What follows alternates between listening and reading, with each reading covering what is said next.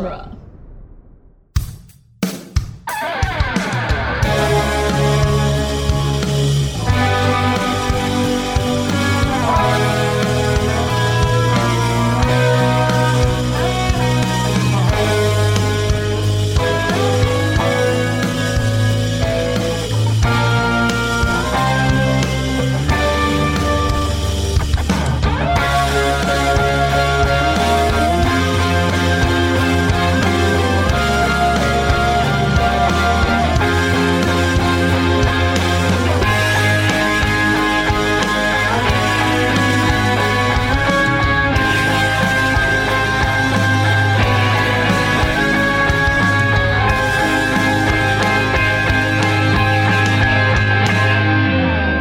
Welcome back to Spider-Man Minute, the daily podcast where we call back to speeches from earlier in the film as we analyze and celebrate Spider-Man 2, one casual chokehold conversation minute at a time. I'm Zach Luna. I'm Scott Corelli. And I'm Ethan Anderton from SlashFilm.com. Welcome back, Welcome Ethan. back! Hey, thanks for having me back. Yeah, Of course, absolutely. yeah. We've got you back today for minute 110, which is the one that begins with Doc Ock grimacing as Peter tells him that intelligence is a gift, and ends with Ock telling his arms, listen to me now.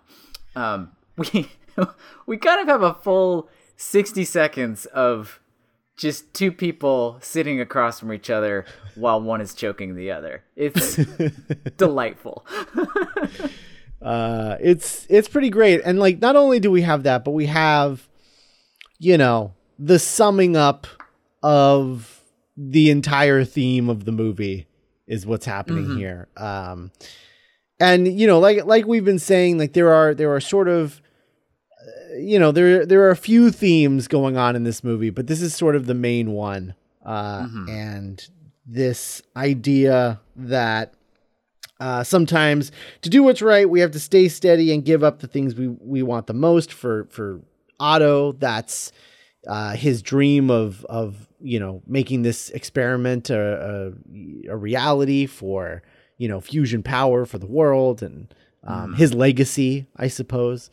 And for Peter, it's a normal life. Like he just wants to be a real boy. Yeah. And he's not allowed to be because he's Spider-Man. It's fun. And I don't know. I love this sequence because I love the bit where after he describes what he told him once about intelligence and being a gift that you used it for the betterment of mankind, and he says it's a privilege, and then he's like, these things have turned you into something else, and the way that he turns and looks at them, he's just like, is this true? Like, it's like he found out that his friends were talking about him behind his back. What have you guys been doing? Yeah. Whoa, hold on. Like, wait. You mean this whole time? Oh my God. Oh, I love it. It's really nice. Yeah. Or as if he's like seeing them for the first time. Like it's such a... He just turns and looks at them like, oh! Oh my God. What things? What are you talking about, Peter? I don't know. What do you mean things? It's like I've got eels attached to me. Metallic eels. Oh no. Oh, I'm a monster. They're screeching like raptors. I am so sorry. I had no idea. My mind has been elsewhere. Boy, is there egg on my face now. like he's coming out of a coma or something. Like, that's how he plays it off. He plays it off like I was blackout drunk the whole time. Yeah. He's caught in it now, so he's just like, oh, what? No. What? I went a little too Mark Wahlberg there, but he just like, who's president now? I don't know. Where am I? I think that the other thing that I really like about this is we've been talking about our theory about the tentacles sort of representing his id, and also his ego, and when he talks about this was my dream, and that whole thing, it's interesting to me because it really brings to light the difference between this Dr. Octopus in this film and the Dr. Octopus in the comics, which is just all about ego. And it really, I love how they adapted that. They kind of allowed the arms to let them have their cake and eat it. Where it's like, we want to have a sympathetic 3-dimensional character, but also you can't have Doc Ock without him being an egomaniac. So let's just blame the arms. It's the arms' fault. Yeah. Yeah. It's a pretty slick trick narrative wise. And it means that you can have Melina play the, she was trying to tell me how T.S. Eliot works guy and the Butterfingers guy, like in the same film without it breaking. The like the Doc Ock who like removes his sunglasses with a tinier metal arm that comes out of his that comes out of his bigger metal arm. Right. Oh my God. It's just, I mean, like, what is it? Like 20 minutes ago, this guy was like standing there like, bring me Spider-Man at 3:00 or I'll peel the flesh off her bones. Snap, snap. Like that's it's such a wide range. They can get away with so much because, it's like Bucky Barnesy or whatever. Like, he was, what's the word? Brainwashed under the influence. Yeah, brainwashed. Yeah. He was under the influence. Yeah. It's not totally him. So the range of behavior they can use that one guy for extends even further. You get to have your cake and eat it too. It's nice. Yeah, it was my dream. I like too that during this whole sequence with it was my dream and whatnot. They shot this with the puppet arm next to him going all the way out to grab Peter there, and then I wonder at what point they made the decision to add the CGI one behind there. Like the tentacle that's up in front is practical, but then the one in the back just sort of drifting around like a raptor is CGI. And I like that it becomes like a literal devil on his shoulder. Like it's just over there whispering dangerous things and whatnot. Wouldn't it be great? Wouldn't it be great if one of the arms was like the nice arm that was like really upset and like cowering that all the other arms were doing all the bad things? Like there's just one little arm in the back that's like, oh, I don't like this, guys. One that like starts to immediately try to like take apart the machine now. They're like, oh no, that makes total sense to me. The other arms keep catching it, untying Mary Jane, and Mary Jane is just very confused about what's going on. I mean, one of them's Gizmo, the other ones are Spike and the other one. Stripe, Gremlins. Stripe, not Spike. Oh my gosh. No, Spike. I think Spike's in the... Spike's in Gremlins too. Yeah. Oh, that's right. It. Yeah. Stripe and Spike and whatnot. Yeah. You got it right. You had to kill Stripe in the first one. Yeah, you just grab both of them. Yeah. All right. I really like how this plays out. And I mean, I'm not particularly fond of these of the early superhero movies. Always wanting to kill all their villains, because how else can you possibly end a movie? But it's a really good story. We're nearing that point with this character, and just like Norman, I'm gonna be a little sad to see him go. I'll be honest. I also like that it's one of the few instances where the villain like realizes that what he's done is wrong and he has to destroy, himself. Like, he doesn't like force Spider-Man to do it. Like, like Goblin killed himself, but he didn't do it on purpose. He did it on accident. Right. And like in Spider-Man 3, like Topher Grace wants to be Venom all of a sudden, and Sandman kind of he knows that what he's doing is wrong, but he doesn't stop himself. Right. But like Doc Ock takes full responsibility for what he does and just like goes down with the ship that he's created. Yeah. which is it's.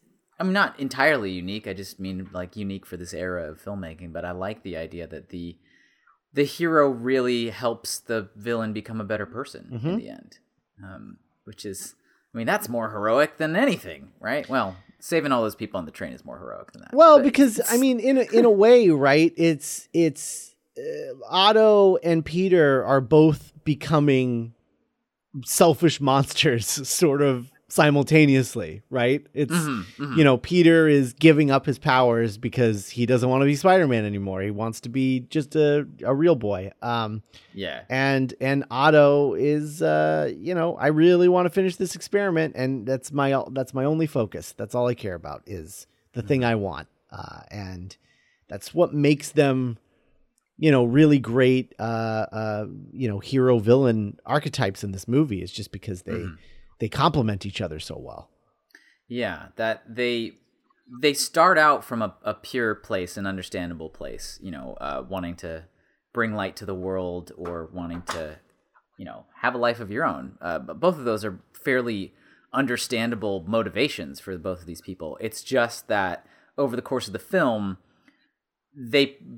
once you put that above the safety of other people, that's when you know you've gone down the wrong path. And that happens for both of them, and then both of them have to reevaluate that and come back to responsibility. You know, like, they don't hide the themes in these movies, but they're good ones. Yeah. It's nice and strong. I like it.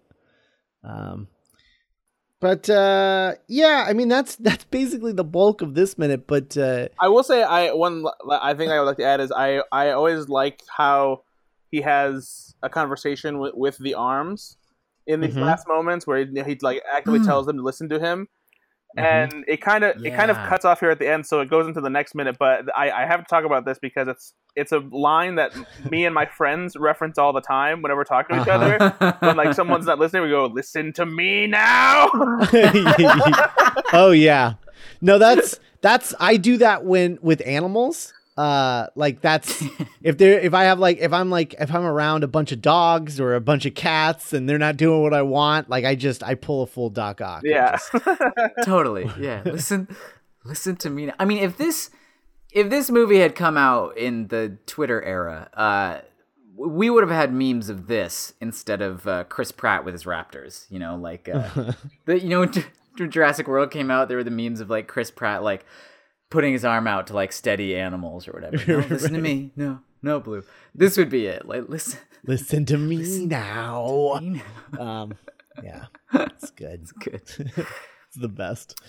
Yeah, and it's that type of writing we mentioned way earlier in this whole journey, that it's not quite unrealistic. It's just like writing things that are slightly heightened, that make these like crunchy little earworms out of the lines that you remember later, like the way Ursula is all on about Hi Pete or whatnot, or like when Mr. Aziz says go, like way earlier in the movie. There is a charm to this type of writing when it works. Not that it was working too great yesterday, but in this minute and others, listen to me now.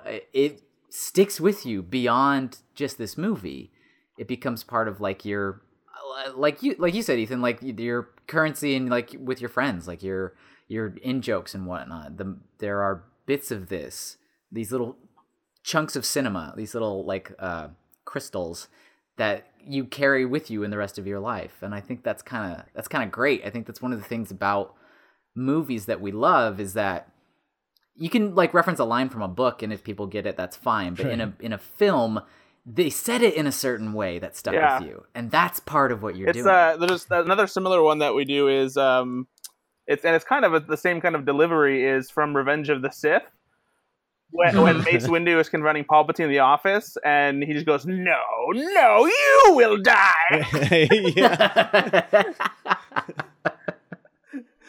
Yeah, no, for sure. I don't ever know. Sometimes it's really random stuff though too. Like one that I remember back when I worked at GameStop. One of my first days that I came in, they were teaching me how to ship things back to corporate. Because Oh, when yeah. when we would have too many copies of a used game, we would ship them to corporate so they could disperse them, across other stores and things like that. And so they were teaching me how to do that, and the manager was showing me. He was just like, "Yeah, so you box it, you ship it, you box those, you ship those," and I go, "Oh, all right, best of luck, smartass." And he was like.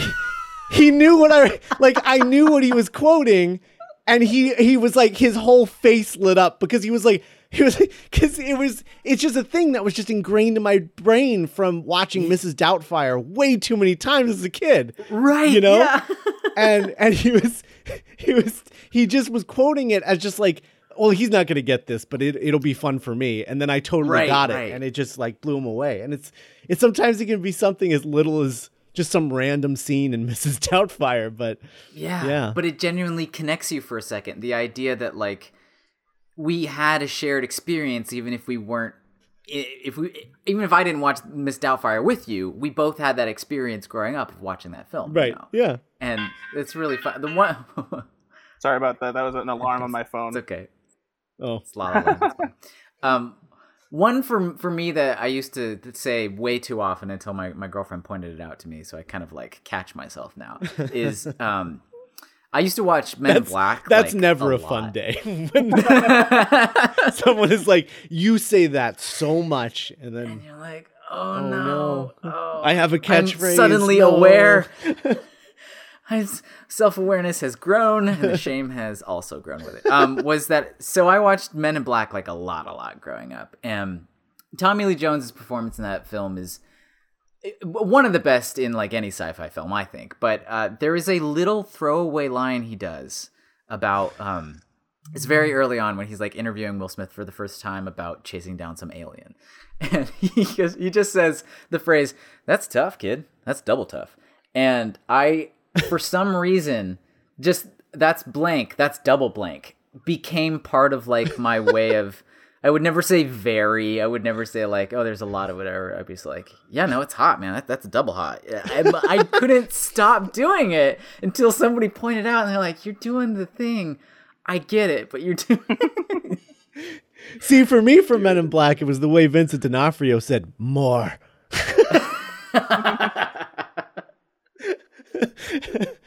Man.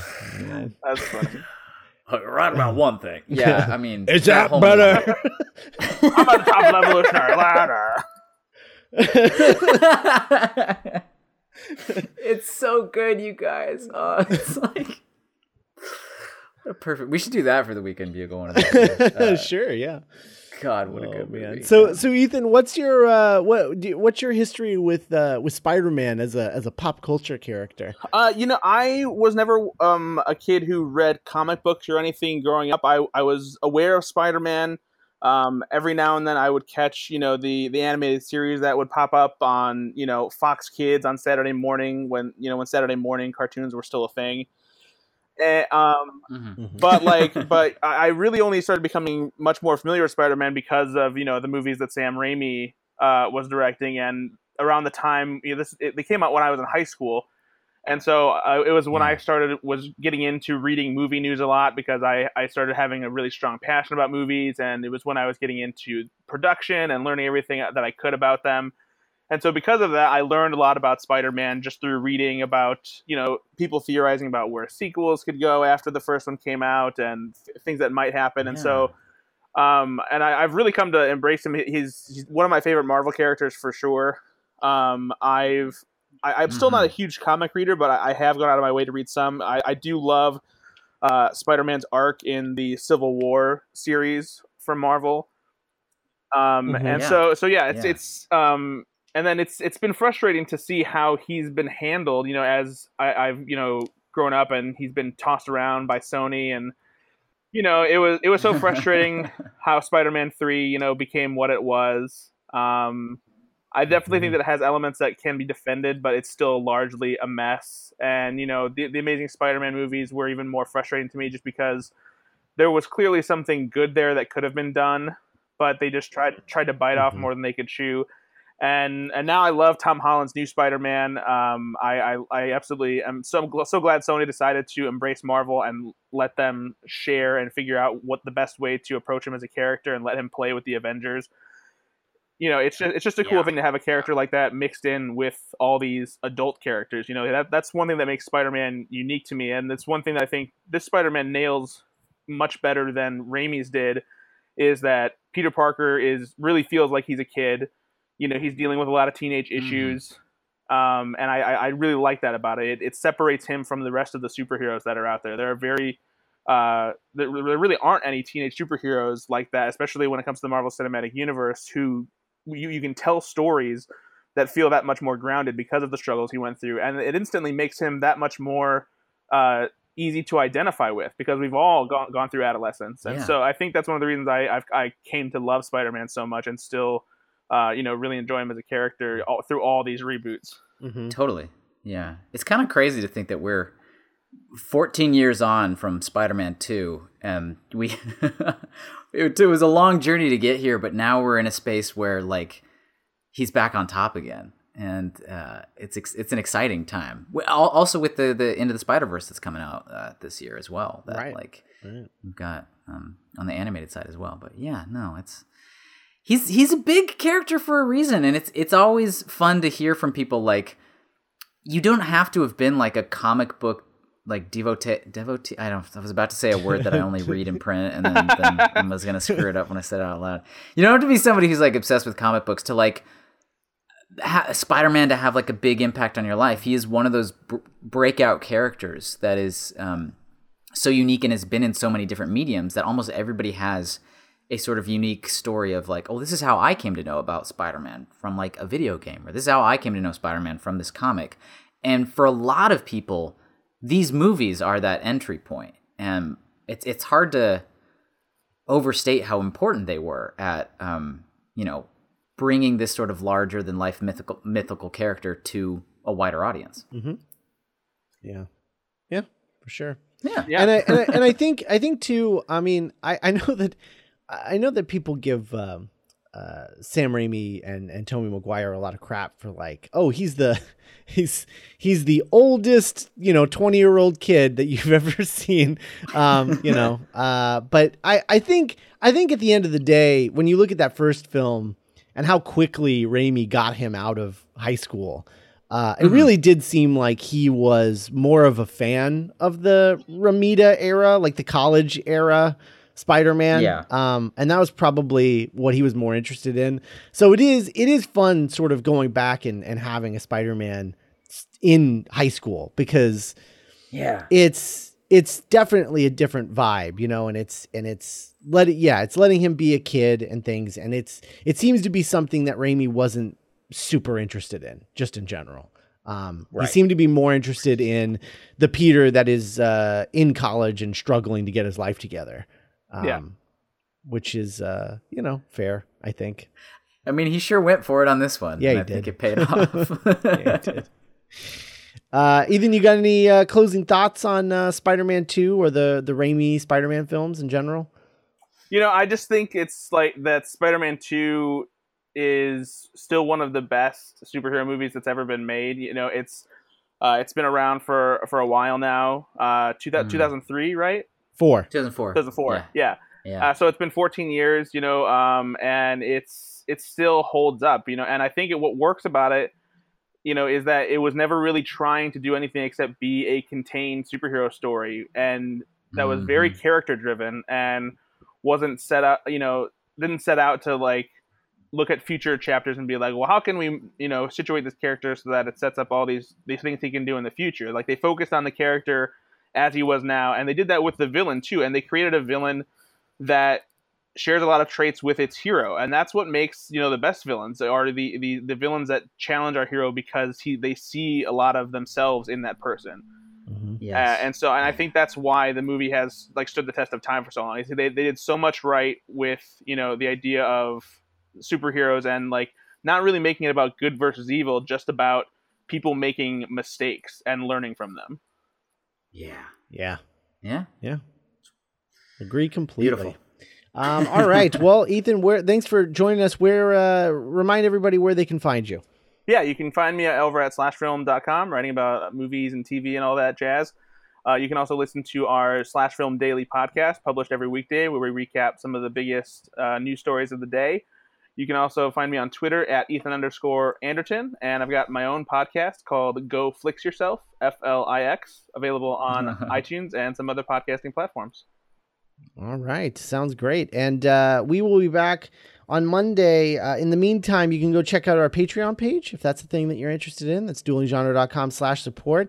$3 a month, and you gain access to the Weekend Bugle, our weekend edition of the show where we talk about all things Spider-Man and Spider-Man related, along with all of the other special content that we put up for duelinggenre.com, including all of our podcast movie reviews and things like that. Everything exclusive to Patreon you can get for $3 a month on our Patreon page. It's duelinggenre.com/support, and we'll be back on Monday with minute 111. Bye, everybody. Enjoy your weekend.